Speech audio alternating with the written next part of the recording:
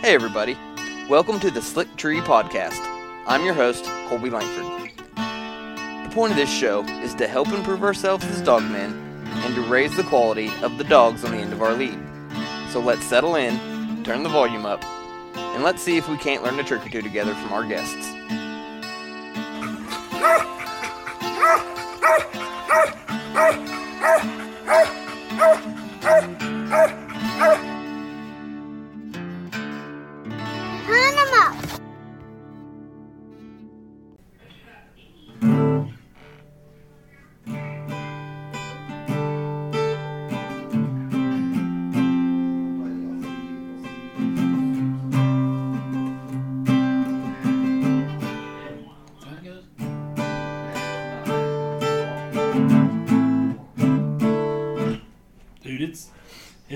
It's been a while. I ain't played since this summer. Yeah. What are you playing?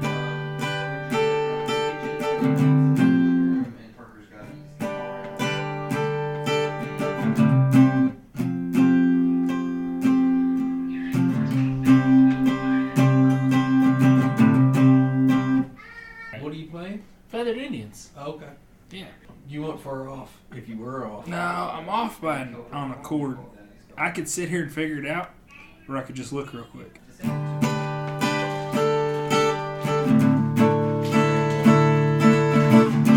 I was throwing a C in there instead of an A. I was doing this. I was going there. Yep.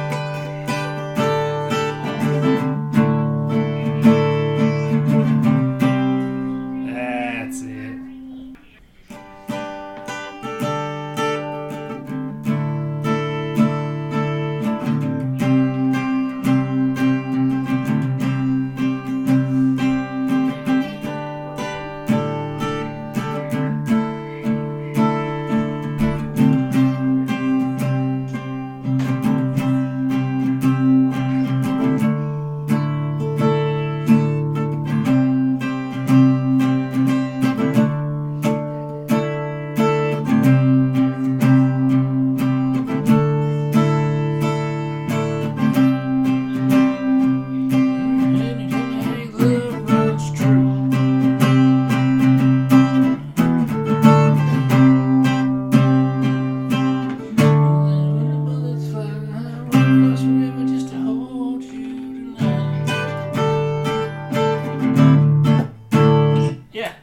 What's you guys' idea of a good bird hunt? How would you define a good bird hunt?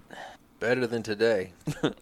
As long as you get to go, I don't know that there's such thing as a bad bird hunt.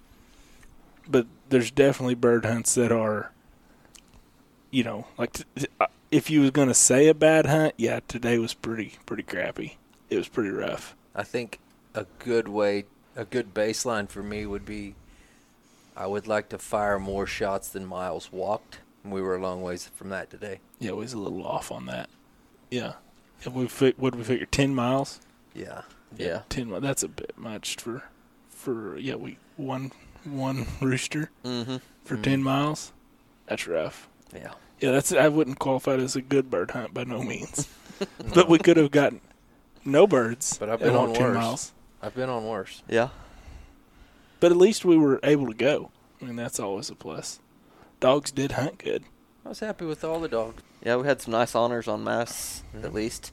We had a little mousing going on, puppy dogs, stuff. You're gonna dogs have got that. bored, had some mousing going on. Yeah, well, you know, it is what it is. Oh, puppies, young dogs. I don't know. I guess old dogs probably do that too. Some of them do. Some of them probably don't. I don't know. I've seen some older dogs do it. Yeah, I've seen some. I've seen some older dogs that don't, but I don't know. It's not that big a deal, I guess. I imagine there's a lot of people out there that would absolutely cull the dog for doing stuff like that, but I'm not that picky. Yeah. I'm just out here having fun. Let's go ahead and get introductions out of the way. I'm Colby, of course. Here to my left, I have my brother, Kyle Lankford, and to his left, good friend of ours, Justin Parker. We are in the Panhandle, Oklahoma this weekend. We drove out here to hunt some private bird property, and we had a rough day. If you can't tell, we have not usually there's pretty good quail numbers out here. The last few years there's been pretty good pheasant numbers, and we saw one rooster today that we got killed. My nephew killed it, and after my brother missed it twice. And I knocked feathers off of him. I'd like to say both shots. But did he die? No. But No, he did he did not. die? I saw him get crumpled, and it wasn't Yeah. it wasn't by you. It wasn't mine. It was a really close shot, but there was not a doubt in my mind. When I seen that bird fold, I knew, like, that wasn't for me. But we've been out here hunting. We got out here last night, hunted on the way out here, and then hunted all day today. But so, Kyle, let's hear a little bit from you. What do you think? I was hoping for more bird numbers. Last year it was better. This year, from what I'd gathered, it was a better bird year. There's not a lot of bird hunting in the Panhandle, and I was hoping that low pressure was going to help us out. Didn't see it today. Seen some good dog work. Seen some decent shooting, but it was pretty rough overall. A lot of walking. The terrain could have been worse. It could have been colder, although it was pretty cold, but it could have been worse.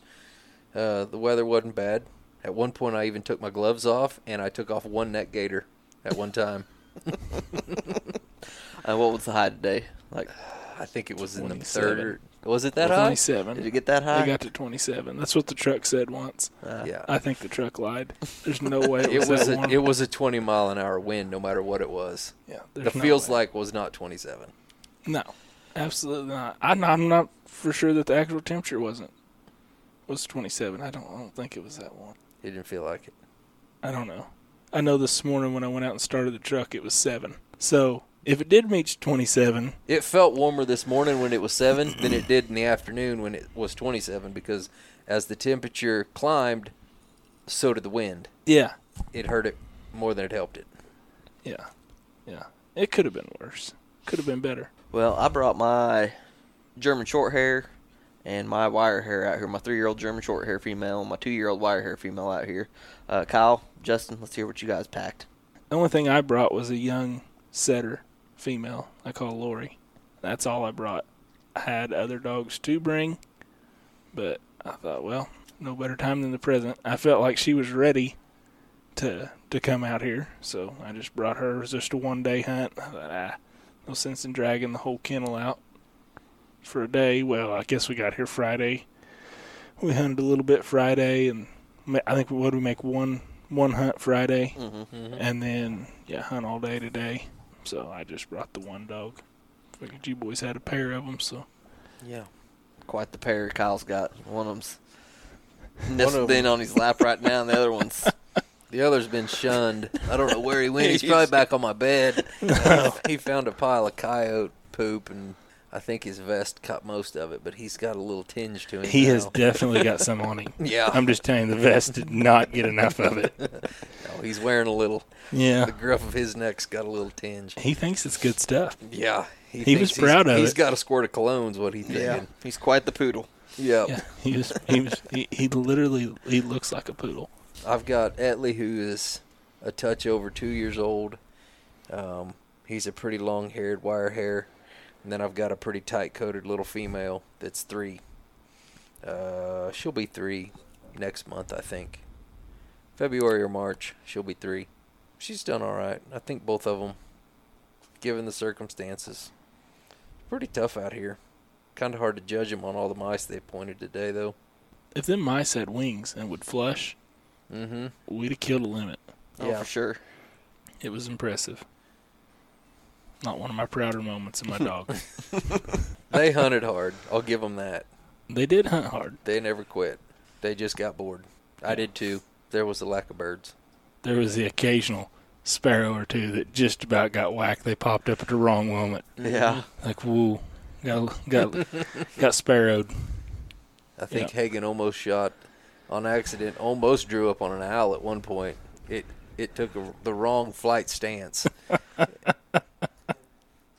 Got you for just a second. Luckily, he never even thought about pulling the trigger, but he did start to raise the gun up, I seen. It's hard not to flinch when that happens right in front of you. Oh, yeah.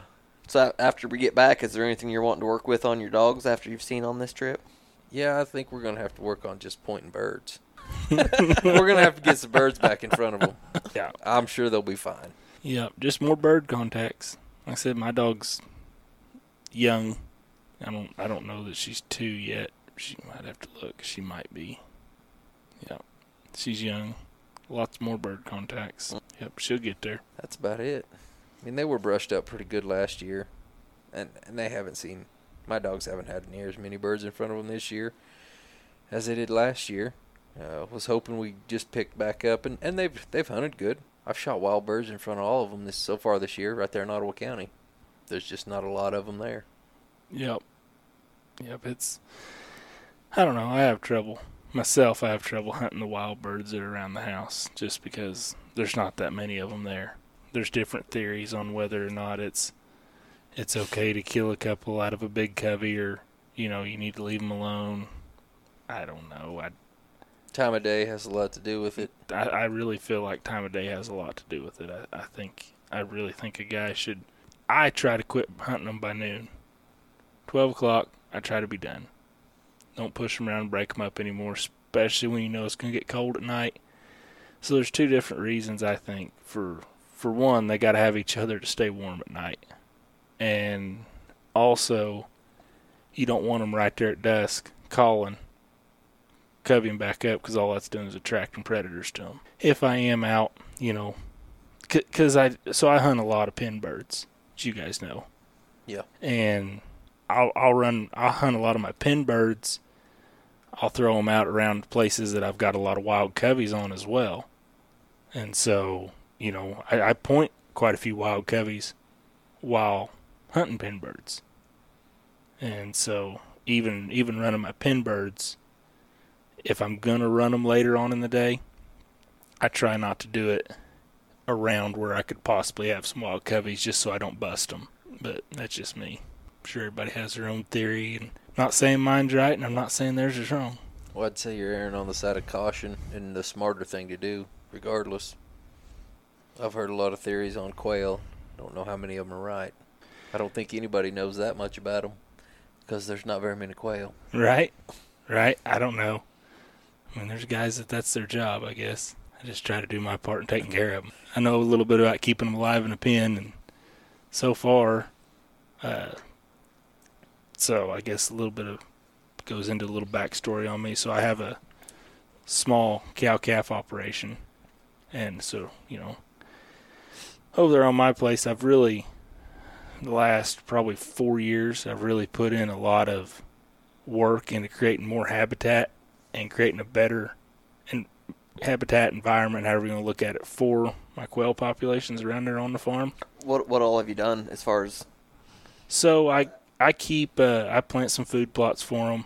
I've got some fence rows and stuff that probably need to be cleaned out, but I won't, because there's coveys in there that use them for cover.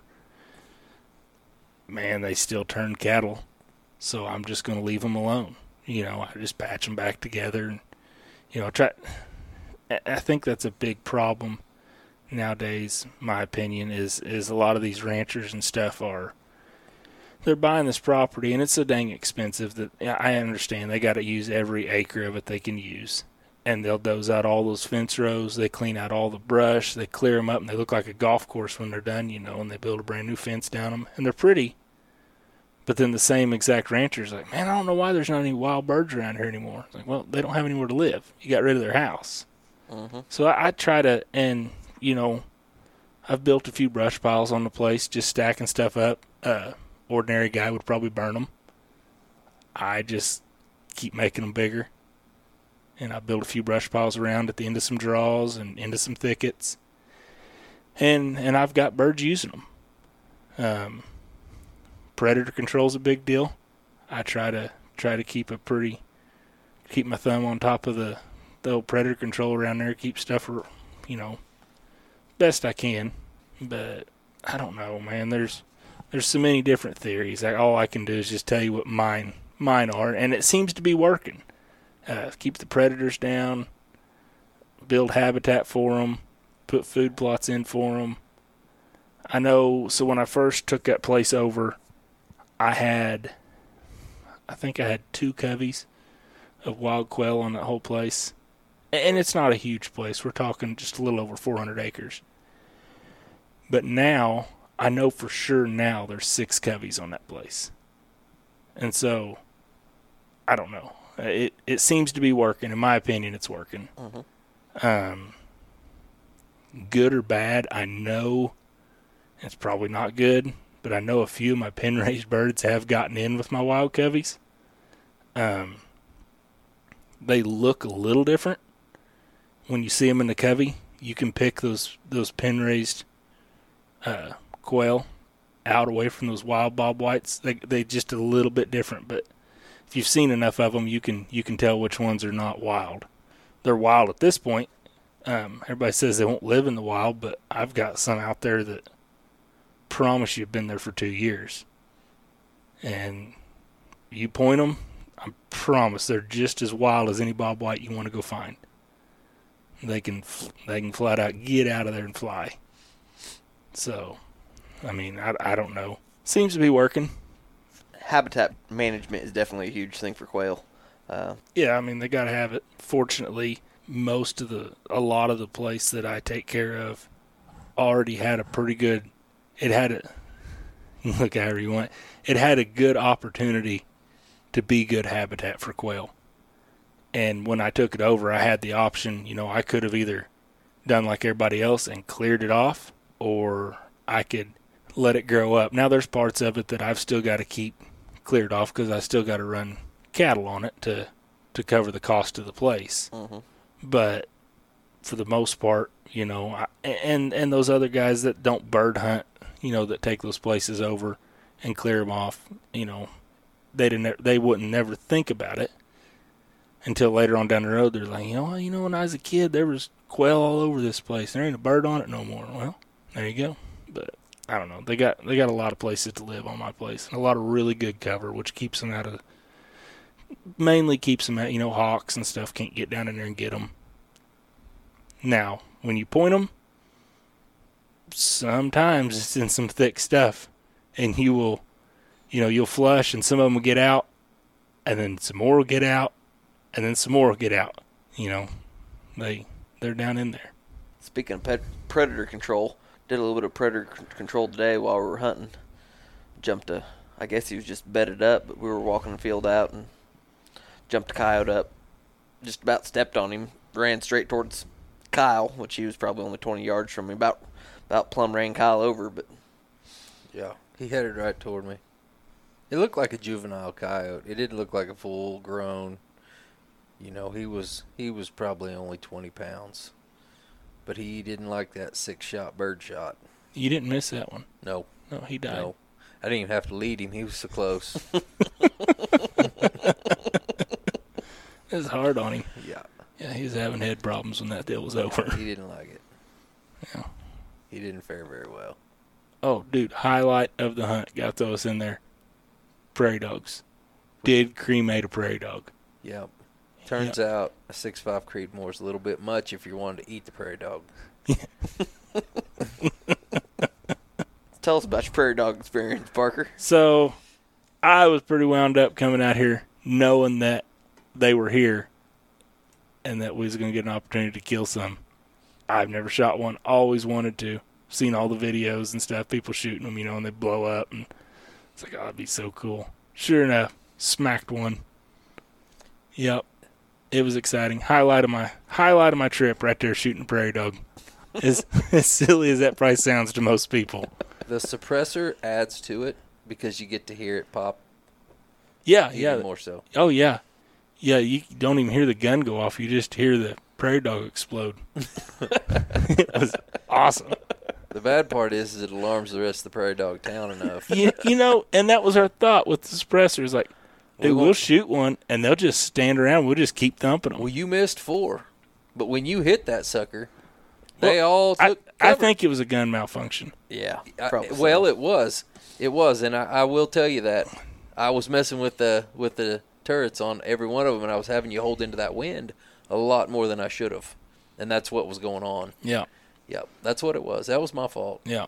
I really thought, because we were pushing 200 yards, and that wind was blowing 20, 25. And I was telling you 4 inches, and you were missing it, but it was that. That's what it was. It was that. We shouldn't have been giving it any wind. No, the last shot I didn't. Nope. I just put it on him. Yep. It popped. Yeah, it worked. It sounded like somebody dropped a watermelon off a roof. Oh, yeah. Those things are a nuisance. The ranchers there hate them. Yeah. Sounds like they almost hate them as much as we hate feral hogs back around the house. Yep. That's same level. Yeah. I'm sure. And after walking out across their little, what do you call it? Is it town? Mm-hmm. Prairie dog town? Yeah. After walking out across that, I could see how if that was at my house, I would be a little grouchy about it. Yep. Yeah. I don't want them there either. That's got to be 60 to 80 acres that they've got Oh, absolutely. mowed. Yeah. I mean, they mow it. Yeah. It's full of holes, mounds. Can't drive across it. Yeah. Good way to break your leg. Cow's leg, horse's leg. Yeah, it's pretty rough. They sure are fun to shoot. Yep. We still haven't figured out how they eat yet, but gonna have to step down to a smaller caliber. Yeah. Yeah. One that don't turn them inside out. Mm-hmm. Yeah. Wasn't much left to eat. Pre-skinned. There wasn't much left of that one, and what was left, I don't think it was even edible. Mm-mm. I don't think you could have ate it. Yeah, that was a pretty cool deal. Highlight of my hunting trip That out was a here. 167-yard shot. Yeah. Yep. At a target not much bigger than a water bottle. About the size of a rabbit, cottontail rabbit. Yeah. I mean, Yeah. about all it is. They ain't much bigger, if they're bigger. No, there's no way they're bigger than a rabbit. Mm-mm. No. What do they eat? Grass? Mhm. Yeah. Yeah, I think so. Oh, but darn.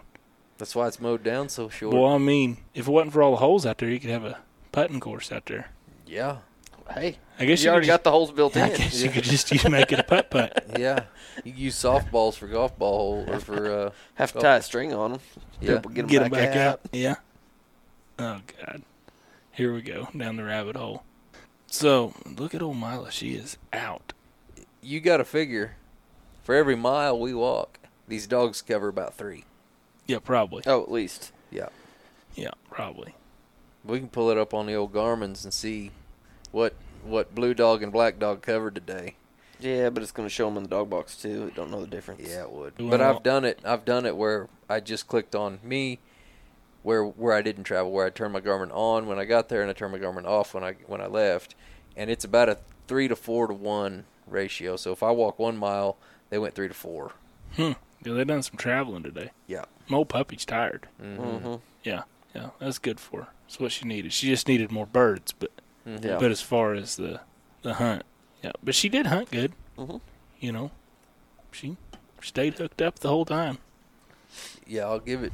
Your dog outhunted my dogs today for sure. I don't Like know. it just as far as having energy to run left and right and left and right. You never once looked up and Lori wasn't getting left or right. I don't know if she out hunted anything, but she sure kept her feet moving. Mm-hmm. I don't know if she out hunted anything. Sometimes I would wonder if she was even hunting, if she was just running around like a goober. With my dogs, I've noticed, as long as I'm moving, it can be even slow, but as long as I'm moving, they're out quartering, they're in front of me. But if I stop, I don't have to stop long, but if I stop, as soon as they see that I've stopped, they're right there at my feet. They're like, what's up? Why'd we stop? As soon as I start moving, there we go. Mine just keeps moving. Now I can call her into me and make her come in there to my feet. Yeah. But now she never really gets out of range. You know, she stays out there, out there just about right for me. I don't know, she hunts out, 30, 40 yards, probably. And, but yeah, she just stays out there and just keeps moving around. I'm telling you right now that those cheddar brats I bought on the way out here, kept in my pocket, worth every penny. If you didn't have 3 dogs in front of you all day today, you didn't have any dogs in front of you. Yeah. You had more dogs in front of you all day. I had all 4 of them a few times. Several times. Yeah, I think, my dog spent more time down there hanging out in front of Colby than she did me, for sure. I wasn't a good kicker. Yeah. She didn't know. She just found somebody. Because it's always just me and her.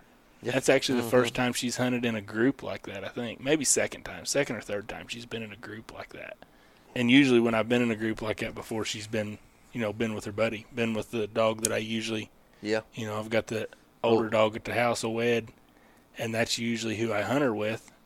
And so the other times, I guess she was in a group with a group of people a couple other times, but it was always with Ed, you know. Mm-hmm. And Ed kind of stays over there in front of me the whole time when we're hunting, even in a group.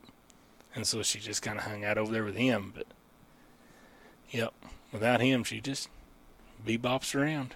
I think we're definitely going to have to get some quail when we get back home, either next weekend or sometime soon, and get these dogs in front of a couple birds. Yeah, probably wouldn't hurt. A little refresher. Parker's probably going to be MIA in the duck blind. Yeah, next weekend. There's a good chance. I cannot Yeah. believe you guys got me to come out here. Yeah. Right here in prime duck hunting. Well, hindsight, you wouldn't have been out here for no better than this has been. Oh, if I could have told the future, Yeah. I like you guys. And this has been a lot of fun, regardless of whether we've killed birds or not. But, yeah. Hindsight, Everybody I'd have stayed home and duck hunted with you. Mm-hmm. Yeah. We'd all stayed there. Yeah. Yeah, everybody knows I'm pretty big on duck hunting. I like it. Yep. Yeah, I do my fair share of it. Speaking of, I just got an email. Roto Metals, 10:55 a.m. this morning. I had a bunch of bismuth ordered, and it got delivered today. Working up some duck loads. Building some duck loads, Yeah. shooting some bismuth, reloading with bismuth. Pretty excited about that. Yeah. Yeah. Yeah, It's, that'd be interesting to see how them... It's supposed to be somewhere in between lead and steel. It's not quite It's as gotta good be as better than lead. steel. Everything Steel is. sucks. It's anything's got to be better than steel. I think styrofoam pellets would be better than steel half the time. At least you'd see them. So, Parker, your lab, you've got her trained to fetch decoys. How did you get... I've been meaning to ask you, how did you train your dog to fetch decoys? So, I've got a good buddy of mine that lives in Arkansas. His name's Cody Wynn. And I went hunting with him. So, I had just got this lab, and she was just a pup. Man, I don't even know that I was hunting her yet. I think she was still just a puppy. And went hunting with Cody one time, and he's got a yellow lab. And we accidentally got some decoys out there too far. And after we'd picked up, we'd picked all of our ducks up as we were hunting. Got all the decoys we could get. And he sent her out there and told her, decoy, fetch it up. And she would swim out there and grab those decoys and bring them back.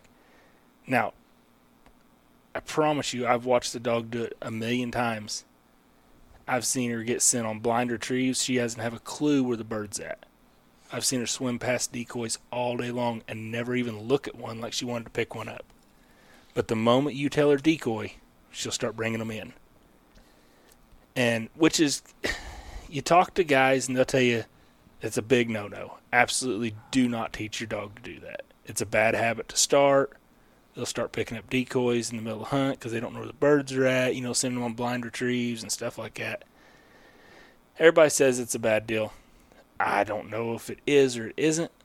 So, I don't know. I think a dog, I think you can teach a dog to do just about anything if you have the patience and the time and the dog has the right mindset. It also is up to the dog. But it's a really cool trick, and it's super handy sometimes. And so I did. So I taught mine the same thing. Now it's kind of messed up because off the beginning, most people that started labs, they know when they're puppies, when you're going to set a few decoys up out in the yard, and they're going to retrieve bumpers, and they got to go through decoys to get the bumpers and all that stuff. And when they're puppies, they will try to pick up a decoy. They're going to do it. Just about all of them will try to pick up a decoy, and you have to get onto them for picking up the decoy. They have to learn that we can't get the decoys. We leave them alone, no matter what.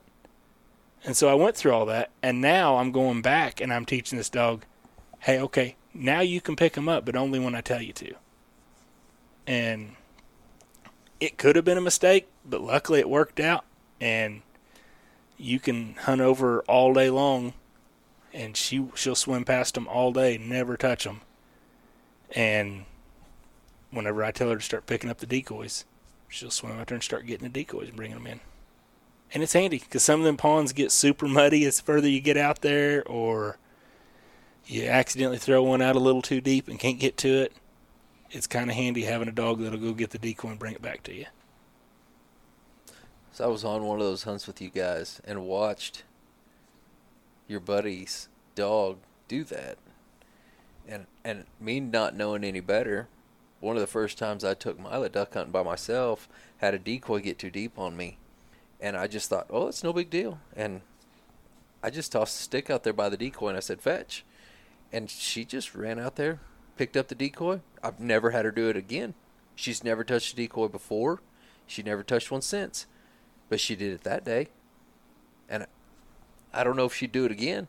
Right. But she did do it, and Right. I thought, I've seen a dog do this before. Yeah. And she did do it that day, impressively enough. Yeah. Yeah. Yeah. Sometimes just because you've seen them do it doesn't mean they should all do it. Well, she's never messed with one before. She ain't touched one since. Well, But, that's good. But that day, I knew I wasn't going to be able to wait out there and get that decoy, and I just tossed a stick out there. And, boy, she just went right out there, grabbed that thing, and brought it back to me. I thought, that's nothing to that, man. That's a handy trick to have. Yeah. Yeah. I've come a long way on my old lab dog for duck dogs. I used to have a yellow dog that I hunted over. And he was about as sorry a duck dog as you've ever hunted over. I mean, he would go get the ducks, but it was a rough deal. You would go to the blind with a bag of rocks. and he would sit there because, dude, he couldn't mark anything. He wouldn't keep track of nothing. You killed 3 birds on the water. Mm-hmm. He didn't know there was any out there. Not a clue. And so I'd get out of the blind and I'd get over with him and I'd throw him a rock and he'd go out there to get the rock. Well, there was a duck. He'd bring the duck back. Yep. And I'd gather my duck Sounds up. Sounds like the way I duck hunt. And I'd throw another rock and he'd go get that duck, you know. Yeah. Yep. You just got to be good at throwing rocks. Yeah. Yeah. Yeah. Yeah. Oh, God. Looking back on that now, I was like, good grief. Yeah. Pitiful. I was pretty young. I didn't care, dude. I was just plumb tickled. I had a dog that would go get my ducks out of the water. Either way, it beats wading out there and getting that duck. Yeah. Yeah, or the fishing pole. Right. Yeah, we kept the dog in the shop for a long time. Yeah, the old fishing pole with a topwater bait on it. Yeah, cast past there and snag them, bring them in. Oh, yeah. That was always a joke. Who got the dog? Looking back, it may not be too bad a deal. He didn't eat much. Yeah, right? A lot cheaper. Mm. Yeah, this thing's, dog food's getting expensive. Boy, I tell you what, even dog chow. Yeah, I don't know what dog chow costs. I don't know how anybody can afford a $100 bag of Pro Plan. Well, because I priced it just the other day in Enid, and it is every bit of $100 for 50 pounds of pure Enid dog chow. That's a lot of money. Mm-hmm. I'm not saying it's not worth it. It is good feed. It's good. I fed but it before. Man, it's great feed. I think it was like $60 a bag when I was feeding it. But yeah, it's $100 a bag. By the time you get taxes on it, get it out the door, you're right at $100 a bag. Just saying, her feet were moving all day today. Yeah. Hey. Is that what you're feeding, Parker? Yep. Yep. Yeah, it's good dog food. It really is. I don't know. I don't know how much advertising we're supposed to do on this deal for dog food companies, but yep. If I'm not feeding Pro Plan, I feed Joy Super Meal. I like the Joy dog food. I did notice my dogs have always had Pro Plan. I've always used Pro Plan, and I've switched over to just dog chow and didn't. I meant to buy some Pro Plan for this hunt, and I didn't. And I did notice that I was missing a little bit of dog power. Seemed like later in the day, dogs were getting a little bit, I wouldn't say lazy, but they didn't have the energy they had this morning. I don't guess we've ever talked about where everybody got their start in the dog hunting world. I don't get how, what created the monster. Mm-hmm. Yeah. I got a lot of hobbies, and most of them include a dog, so I've got a few dogs at the house. Yeah. You got a few types of dogs I'll even throw in for you. Yeah. You got about a dog for about every day of the week. Yeah. Yeah, for different stuff. Yeah, I've got enough hobbies that you got to have a dog for each hobby. Yeah. Well, how'd you get started, Parker? Man, it all started with coonhounds. I was probably 6. My grandpa took me coon hunting. So there used to be a big dog swap meet deal back in the day. It's been a long time ago. Over by Joplin, they called it Beckham's. I'm sure you guys have been there. Mm-hmm. We've been there. And man, we went up there, and I don't know. I bet I had $25 in him. I got an English dog up there at Beckham's, and I was on top of the world. Never been coon hunting in my life. I'm 6 years old, but I have got a coon dog. Now looking back now, I had a hound. But so it was so cold that night, and snow on the ground. I'm dressed up. I look like that little kid off Christmas Story. If I'd have fell down, I'd have been there all night. My grandpa takes me coon hunting, and we go down there. Full moon, snow on the ground, cut cornfield. I mean, you don't need a light. And this dog that I had acquired For $25 at Beckham's. falls treed in the end of this cornfield at the edge of it. Dude, you could see the coons before you got there. Looked like two big old squirrels' nests sitting up in a tree. Well, he didn't smell them. He had to see them go up a tree, or he's treating them by sight. Anyhow, but he had them. Dude, I was on cloud 9. Of course, furs were worth something back in, and we roll up there and knock one of them big old suckers out. Grandpa shoots him out of there, and that dog runs over, and he didn't have enough guts to whoop a coon. Luckily, he was dead, but I think he still about whooped him.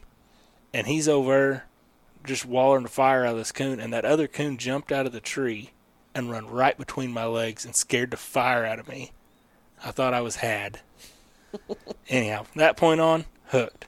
Been coon hunting ever since. And then I raised and trained border collies for a while. And then I hog hunted, and then, I did quit hog hunting. Eventually, that's one of them I did give up. But yeah, been around the dog deal my whole life. Raised and trained them, and yeah, now I've got a coon hound.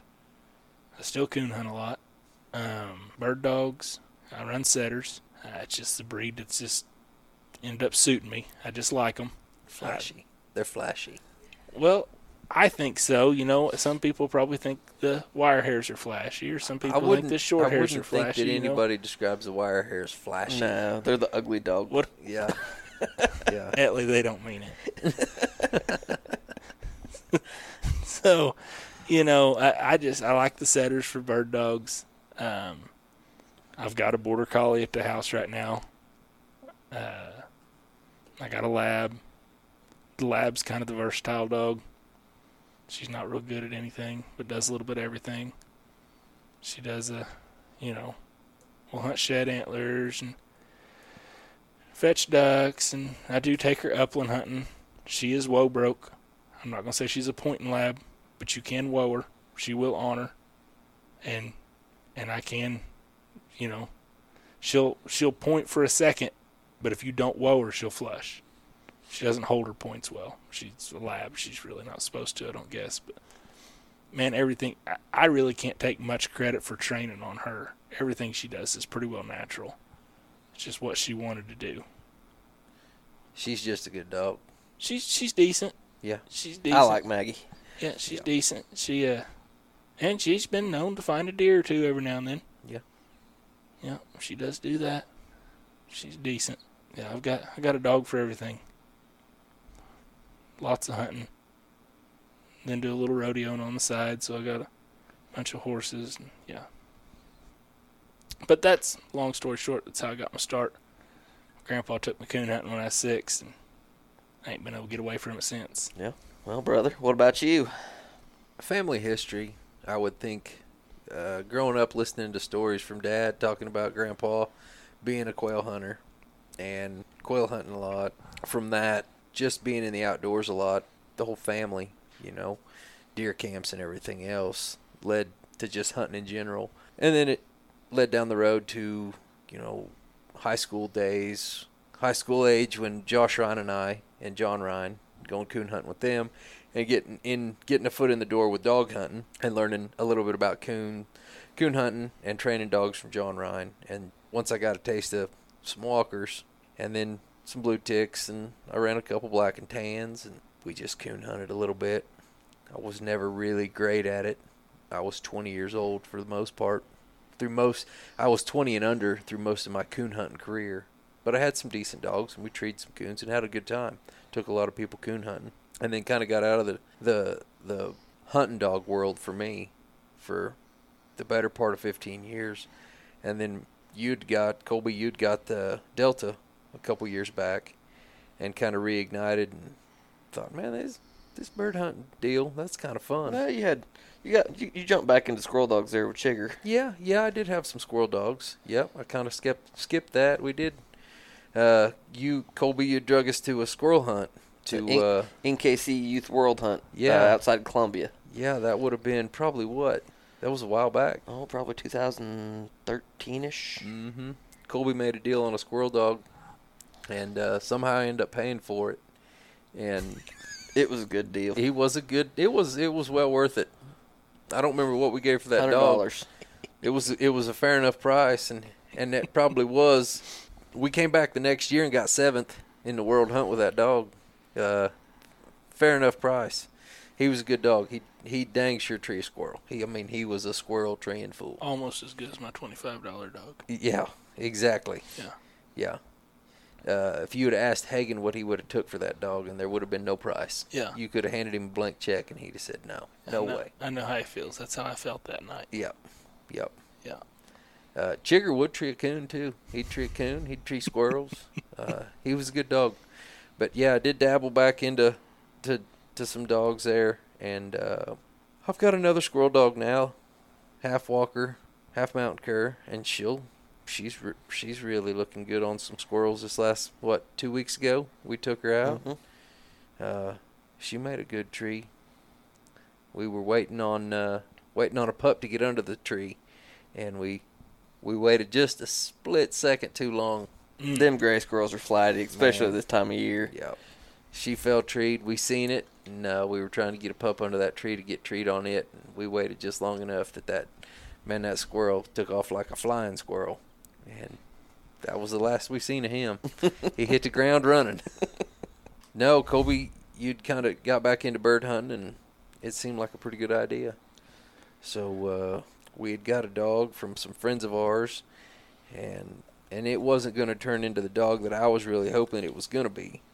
But I like the breed a lot. I like the German Wirehair breed a lot, and that's what that dog was. And I'd made a phone call to Dwayne Worthington, and we went up there and picked out Mila, and she's been really a pretty good dog for me. I enjoy hunting her. She's nothing special. She's a good dog though, and she'll hunt all day, and she doesn't embarrass me very often. But yeah, I've picked up a couple. I've got 2 other younger Wirehairs. Run around and do a little training with Justin and Colby. We all just try to get some birds in front of them and see how they do. I don't think you give old Etley enough credit. No, Etley's, yeah, he's a pretty good dog too. Etley has come a long ways. He has. Yeah, I've watched him make some big improvements in the old training field. Yeah, he's done some really good things. And the other dog, Oscar's going to make a bird dog. He'll be fine. He's a little slow to mature. He's just a late maturing dog. Yeah. There's still a lot of puppy there with Oscar. Mm-hmm. Yeah. Well, there's still just 2. Oh, yeah. Yeah. Yeah. Yeah, Etley's really mature for his age as far as in the bird field and the way he points and holds his points and just some of the things that he does. Mm-hmm. He does some things that you wouldn't typically expect out of a 2-year-old dog. And see, I'd got Mila at 9 months old from Dwayne, and she was a started dog. He had hunted her on wild birds, and he had worked with her quite a bit. But she had a lot of his training already in her. She was ready to go. With Etley and Oscar, Justin and I had done most of the training on them last year. How many birds do you think we put in front of them dogs last year? Oh, I don't know, probably a couple hundred. At least, in the matter of 3 months, from December to March, April, March. Yeah, I'd say. I definitely don't classify myself as a dog trainer, but I have trained a lot of them. I've been successful at it, but I'm a long ways from being a dog trainer. I enjoy it. Well, I've seen them come a long ways. Birds help. I figure it's about like anything else. Yeah. It takes a lot of birds to make a bird dog. You got to have birds to make a bird dog. Yep. I've been trying to figure out a way to do that with squirrel dogs. It's just not that easy. Mm-hmm. I wish it was as easy to have squirrel exposures to young dogs as it is to have bird exposures for bird dogs. Yeah. You need to find a guy that's breeding squirrels. Call him up. Go buy them 20 at a time in a crate. Yeah. Yeah. Yeah. Yeah. Boy, that'd be a wild crate to hold on to, wouldn't it? Good grief. You'd need Did you- some wide carry handles on there. I thought about setting up some, taking some of the squirrel traps and setting up the door on them to where they're hooked up, repurpose the actuators on my bird launchers, set them up on some live traps, kind of brush the live trap in, wait for that pup to run over there downwind of it. As soon as you see him throw their nose up and wind it, hit that button. Squirrel shoots out. I would say there's some rules against that somewhere. There's probably a law I haven't somewhere. read anything about that in the regulations. You know, you could be onto something because I imagine the people that write the regulations probably never thought about anybody trying that. Squirrel launchers. I'd like to meet the man that loads that. Well, that's what I was thinking. If you buy 20 squirrels in a crate, it's not so much holding onto the crate. How do you get the squirrel out one at a time? That's a good question. Hey, they're meaner than you think. Oh, yeah. I guarantee it. Yeah, They're going to bite you. yeah. I got a hold of one time.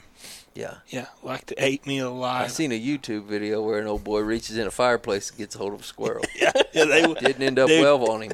Yeah. No, That squirrel bit him. yeah, absolutely. Yeah. Yeah, I don't know how Ray Stevens did it. The squirrel went berserk. And more people didn't get bit. Oh, good. I'm not grief. sure how much editing you're going to have to put into this podcast to get this thing on the air. Oh, it'll be all right. Yeah, this one may not even make the I air. doubt it. We may have We'll to do see. another one. We'll see. This could be rough. We've gotten off topic a little bit, but you know, I guess if you're going to be completely honest, I don't know that we had a topic to begin We with. didn't No, really. we didn't. No, we just I was in the shower and said, hey, let's talk about what makes a good bird hunt. Yeah. We rolled in from there. yeah. Here we are. Yeah. I guess if he's going to classify a good bird hunt, Kyle, it would just be lots of bird contacts for Yeah. me. Yeah. More dead birds. You know, what are you doing, Hagen? Yeah, that dog stinks. Yeah. Yeah, my nephew just sat down on the couch and said, this dog smells. Yeah. Yeah. It's always like clumped up on his neck. Yeah, bud. We talked about it. Yeah, where were you? Yeah, I'd probably go wash. You can my take hand this if I one. was you. This one's going to be the one snuggling with you. I would probably go wash my hands after touching that. Yeah. He was proud of himself, Kyle. Yeah. I can't believe you got mad about it. He was plumb tickled about it. I wouldn't expect any less of him, honestly. I mean, At least he wasn't the creature from the Black Lagoon this trip. Much hadn't been enough water to do it. there's none water. There's not been any water available, or he would have been. You know, I have noticed something about Etley. He likes water. Like Every mud. time we go hunting, Yeah. every time we go hunting, and you bring Etley, he gets into something. Yeah. It's usually a mud puddle or water. So it's a shame that you can't get a video on this podcast and nobody can see this dog. I mean, he is a German wire-hair. But I'm telling you, the average human who doesn't know bird dogs would think he's a poodle. He looks like a poodle pointer. He is, well, He's a very fluffy dog. he's a very fluffy, he's a very unique-looking dog. He's not really built like a poodle, though. He's No. extremely hard to take If you serious. shaved him, he'd look just like any other German wire hair. But He's got a lot of hair. he is extremely hard to Hagen? take serious. My boy's just taking my female dog off my lap and packing her to bed. I guess he's cold. Oh, there she goes. We're going to have to give this dog a bath before we go to bed. Tonight? I Tonight before probably, you go to bed. I probably will. You know, there's a dog box right outside. Yeah. Right on the back of the truck. Got I an know. empty hole in it. Yep. I know. Has he ever slept outside before? No, he's never. Well, he slept outside, but not normally. Yeah, No, he's usually in my bed, yeah. as with Mila Which is and Oscar. impressive in itself because he weighs like 90 pounds. You know, he looks like it. That dog probably don't weigh over 65. Get Yeah, I've weighed him He's 2 or kinda 3 like times. Kind of like a rat. I've weighed him 2 or 3 times thinking, man, he's bigger. He's about 64 pounds. Kyle, his nose weighs 50. Yeah.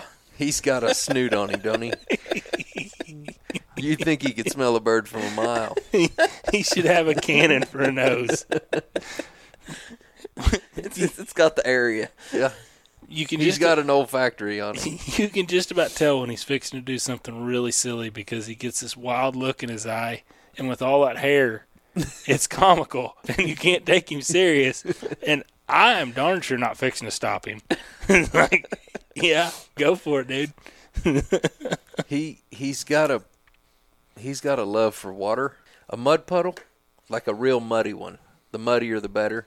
and he doesn't just like run through it or try to get in it. Like he tries to get under the mud puddle. I mean, it's Goes into submarine mode. yes. He Nose turns first. into a German U-boat. He goes from a German wire hair to a German U-boat. I mean, he wants to get in it. It's pretty interesting. Oh, And all you can do is sit back and laugh when he does it because there's nothing that's going to get him out of there. You could burn him to the ground with that Garmin. He wouldn't care. He's staying in there. yeah, he is in the mud Yep. puddle. Yeah, he loves it. He thinks it's attractive. Yeah. Just like this cologne that he's wearing over here right now. He thinks it's good stuff. Mm-hmm. He thinks he's wearing it to bed. He'd take that home to Mom. Mm-hmm. We'll have to rinse him off. I think it might just make it worse. Spread it around. It's the Anchorman cologne. Yeah. Yep. What do they say about that? Yeah, works. Guaranteed So to work 60% of the 60% time, of the all the time. time. It works every time. Kind of burns the nostrils a little. Burned hair. Burned hair. Italy, get off my cord. He's on my cord again. Oh, no. Colby, you haven't elaborated on your definition of a good hunt. Well, I like the struggle. I'm a firm believer that to appreciate a good bird hunt, you really got to have some bad ones thrown in there too. Oh, for sure. You don't appreciate the highs without some pretty sorry lows. Yeah. And so walking 10 miles without shooting a bird Yeah. really makes you appreciate it when you walk 5 to shoot 2. Well, I'm going to tell you, after the hunt we've had today, if you don't appreciate the good ones by now, there's no hope. Yeah.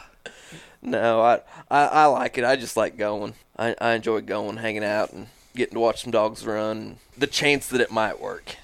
So you're saying there's a chance. So you're saying there's a chance. You can't kill them on the couch. It's one of my favorite expressions. It's kind of corny. I don't like saying it that much, but like it's a good point. Like you can't kill like you're not going to go kill wild pheasants if you just want to go be lazy. I mean, it takes work to kill them. They're not easy to find. I mean, there are exceptions. There are places that are awesome. But for the most part, from my experience with it, like, you're going to walk a lot of miles for every bird you kill. And there's no shortcut for it. You're just outside of gotta South do it. Dakota or Kansas, public or private land in Kansas.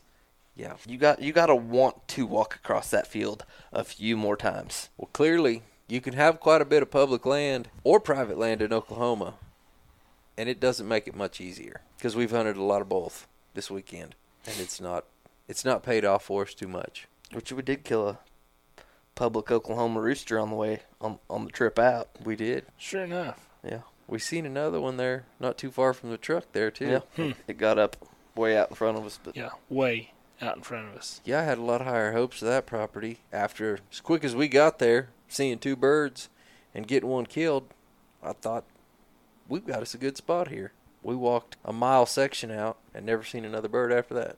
Guy needs a good comfy pair of boots. That's for sure. Yeah, absolutely. I will vouch for that. Yeah. and expedient shipping.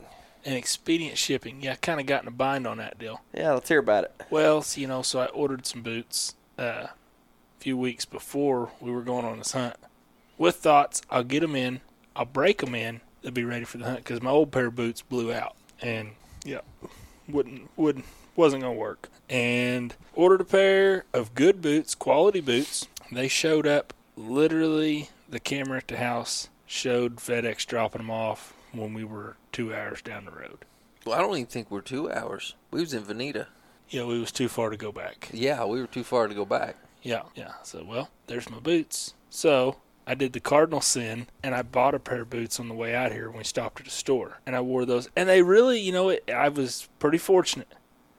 And I've done this years back. I did this one other time. I stopped on the way somewhere, or just right before we left, and bought a new pair of hunting boots. And I lucked out then. No blisters. Feet weren't sore. And I bought these. No blisters. But my old feet are a little sore. Yeah.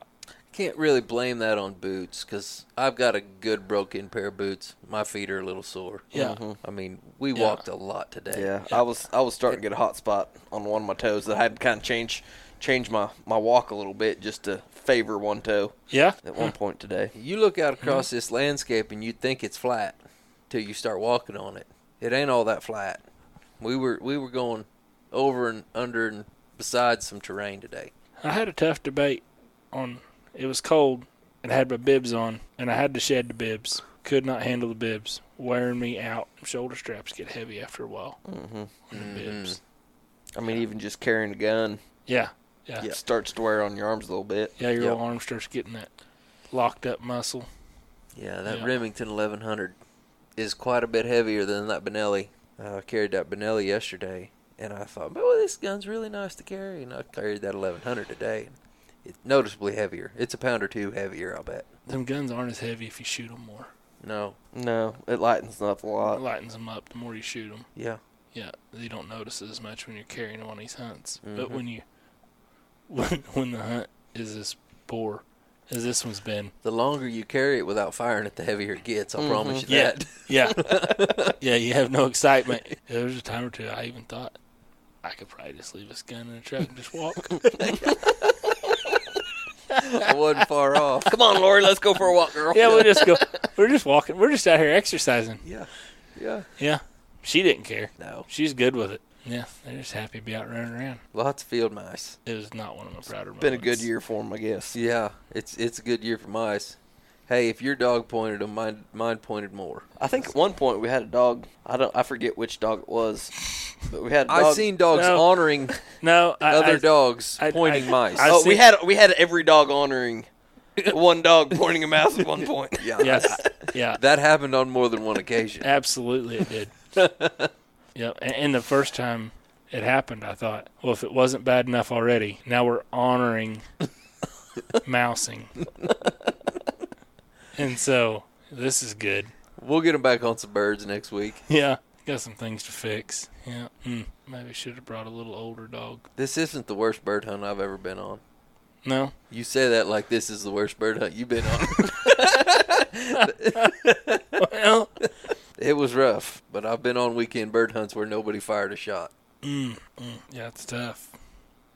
I guess, if we went 2 days and never fired a shot, I would probably get online somewhere and find somebody that was selling birds Yeah, and at least go buy some and throw out there. that's exactly what I did the last time we came out here. We did this. We walked around here for the better part. Well, we hit a WMA on the way out. We walked out here. We got out here, and we hunted out here about 3/4 of the day, and then we drove to Kansas, hunted the next morning for a couple hours with no luck. And I drove home, went straight to Scott Walker's and bought 20 birds. And I was hunting the tribe fields with 20 birds. Actually, you went and picked the birds up for me. Yeah. Yeah. And we were running dogs on birds on a Sunday afternoon when I'd spent Friday and Saturday out west.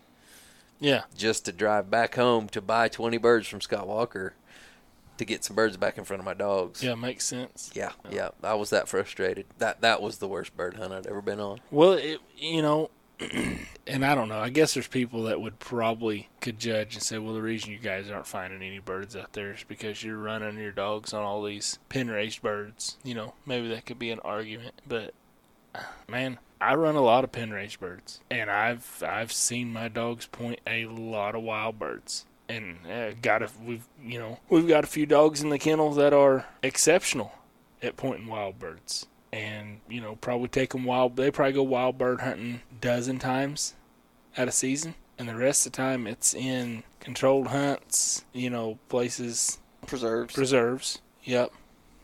Guiding, stuff like that. The rest of the time they're on them kind of deals. But then you can take them out and we find a lot of wild birds with them. Milo, doesn't seem like my dogs have never had much trouble pointing a wild covey of quail. Run into them pretty often. Work with a lot of pen-raised birds other times. Yeah. I would say that there probably some truth to a pen-raised bird probably is a stronger smelling bird than a wild bird, but a pen-raised bird is one bird, and what we're finding in a covey is 20 birds or even 10 birds. There's 10 times the scent with wild birds because there's 10 of them as opposed to one. You could argue it a lot of different ways, but when you're hunting wild birds, there's more of them. I've wondered about that before. Just like I usually haul my quail when I buy quail. Mm-hmm. And I've got one of the orange plastic crates that you can fit 20 or 25 or so quail in. But whenever you're hauling them, it never fails. Like, they go to the bathroom in there. So, like, your birds are coming out of that crate when you're getting ready to plane them. They've got feces on their legs. They've got it on their wings. Like, I would think it would be harder to get a bird to smell stronger than one of those birds when you pull them out of that crate. Probably so. And I'm sure you could do it better. Like, you could mitigate that with putting wood chips or something in it. Mm-hmm. Is your bird dog pointing on feces, or is it pointing on the smell of a bird? Because your dog should be able to smell the difference. Yeah, but if you mostly work your dog on birds that... Right. What are you training your dog to point on? Yeah. Does it know that, like, is it associating the two things together? Mm-hmm. And every bird it normally sees, every quail it normally sees has an extra strong bird feces smell on it, and so that's what it's looking for whenever you take them out to a field, which wild birds aren't going to have that on them at all. Yeah. I don't know. I don't know the answer to the question I'm asking them. Right. Not that I'm really asking a question, just something to chew on. So I guess my birds, my pen raised birds that I run. So I've got a big flight, I've got a flight pen there at the house. Mm-hmm. A lot of times when I work my dog, it's not the same scenario to where, there's a bunch of bird poop in the crate. I'm having to haul mine too. Like, you've got a lot better setup. Yeah, I have to haul 30 miles or a 30-minute drive. Right.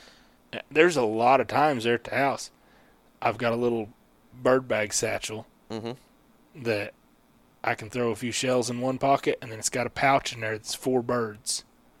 And there's a lot of times I'll go out there and grab 2 or 3 birds out of the fly pen and throw them in my satchel, and I'll drive my side-by-side out there, throw them out, and then go back and get the dog, and go find them. Or I might go out and throw birds out that morning and go back and find them later on that day, later on in the morning. Leave them out there for a while, let them run around. That would be a lot better training scenario. So that's primarily what I do with mine. I don't really like I could see what you're talking about, though. Like, most guys, when they go and they get birds that they're training with from flight pens or from, places that raise them, most of them guys have to, they got a crate like you're talking about. They go get the birds.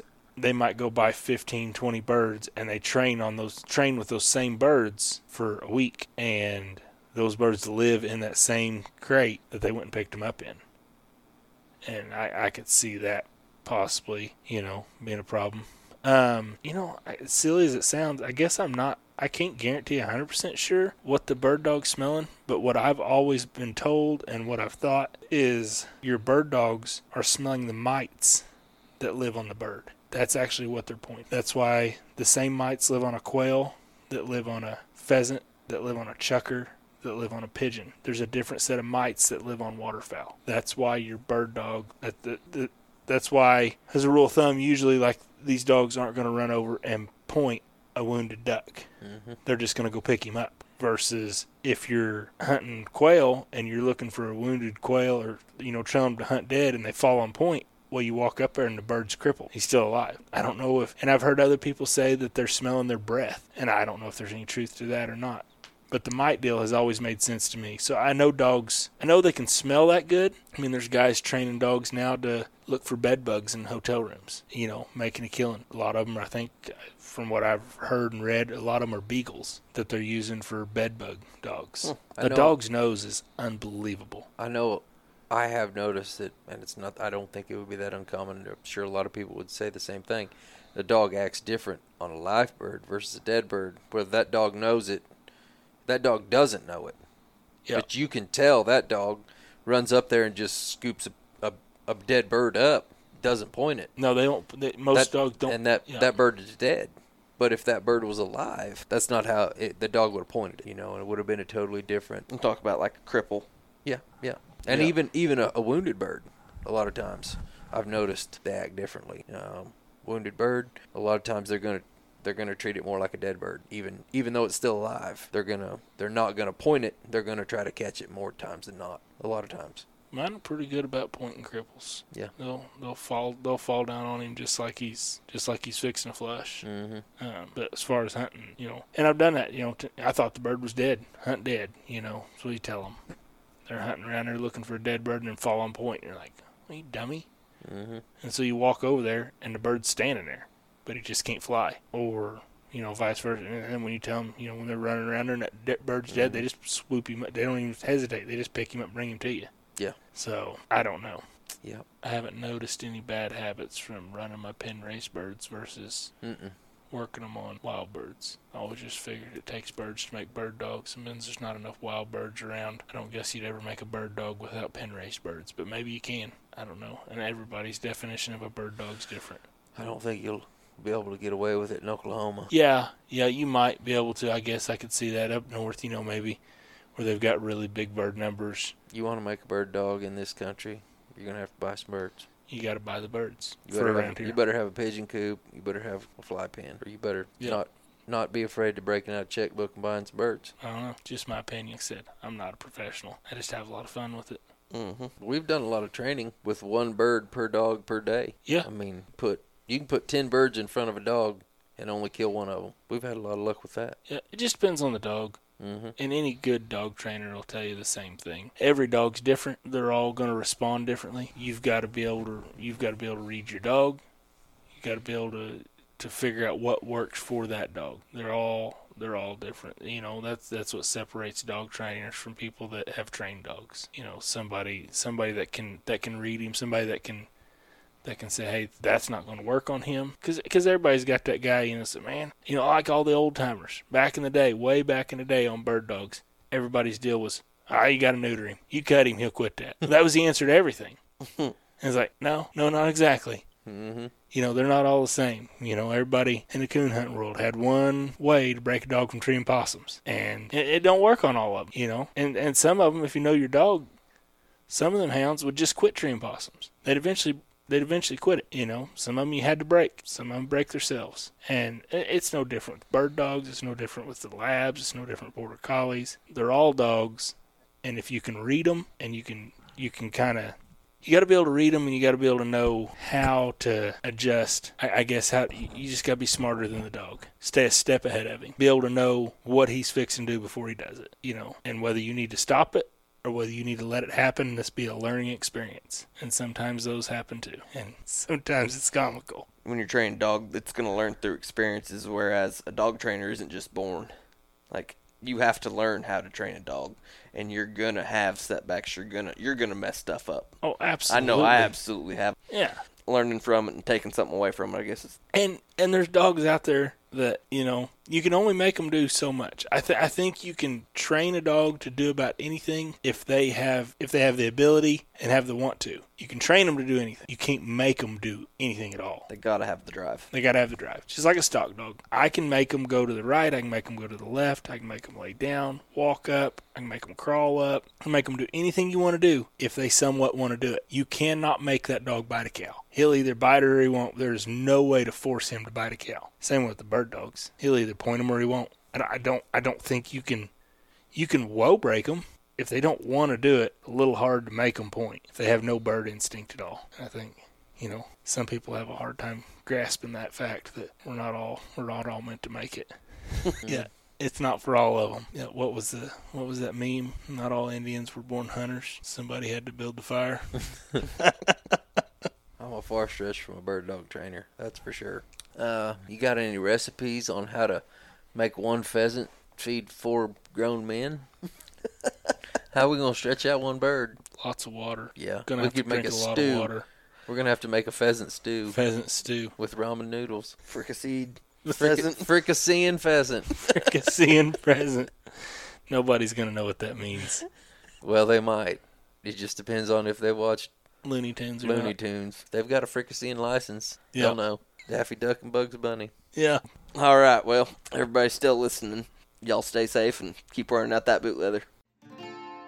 I just want to give everyone that's listening a sincere thank you. Getting this podcast going has been a project.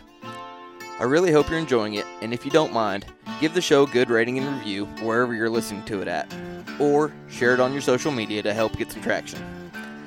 I appreciate it, and I'm looking forward to your feedback.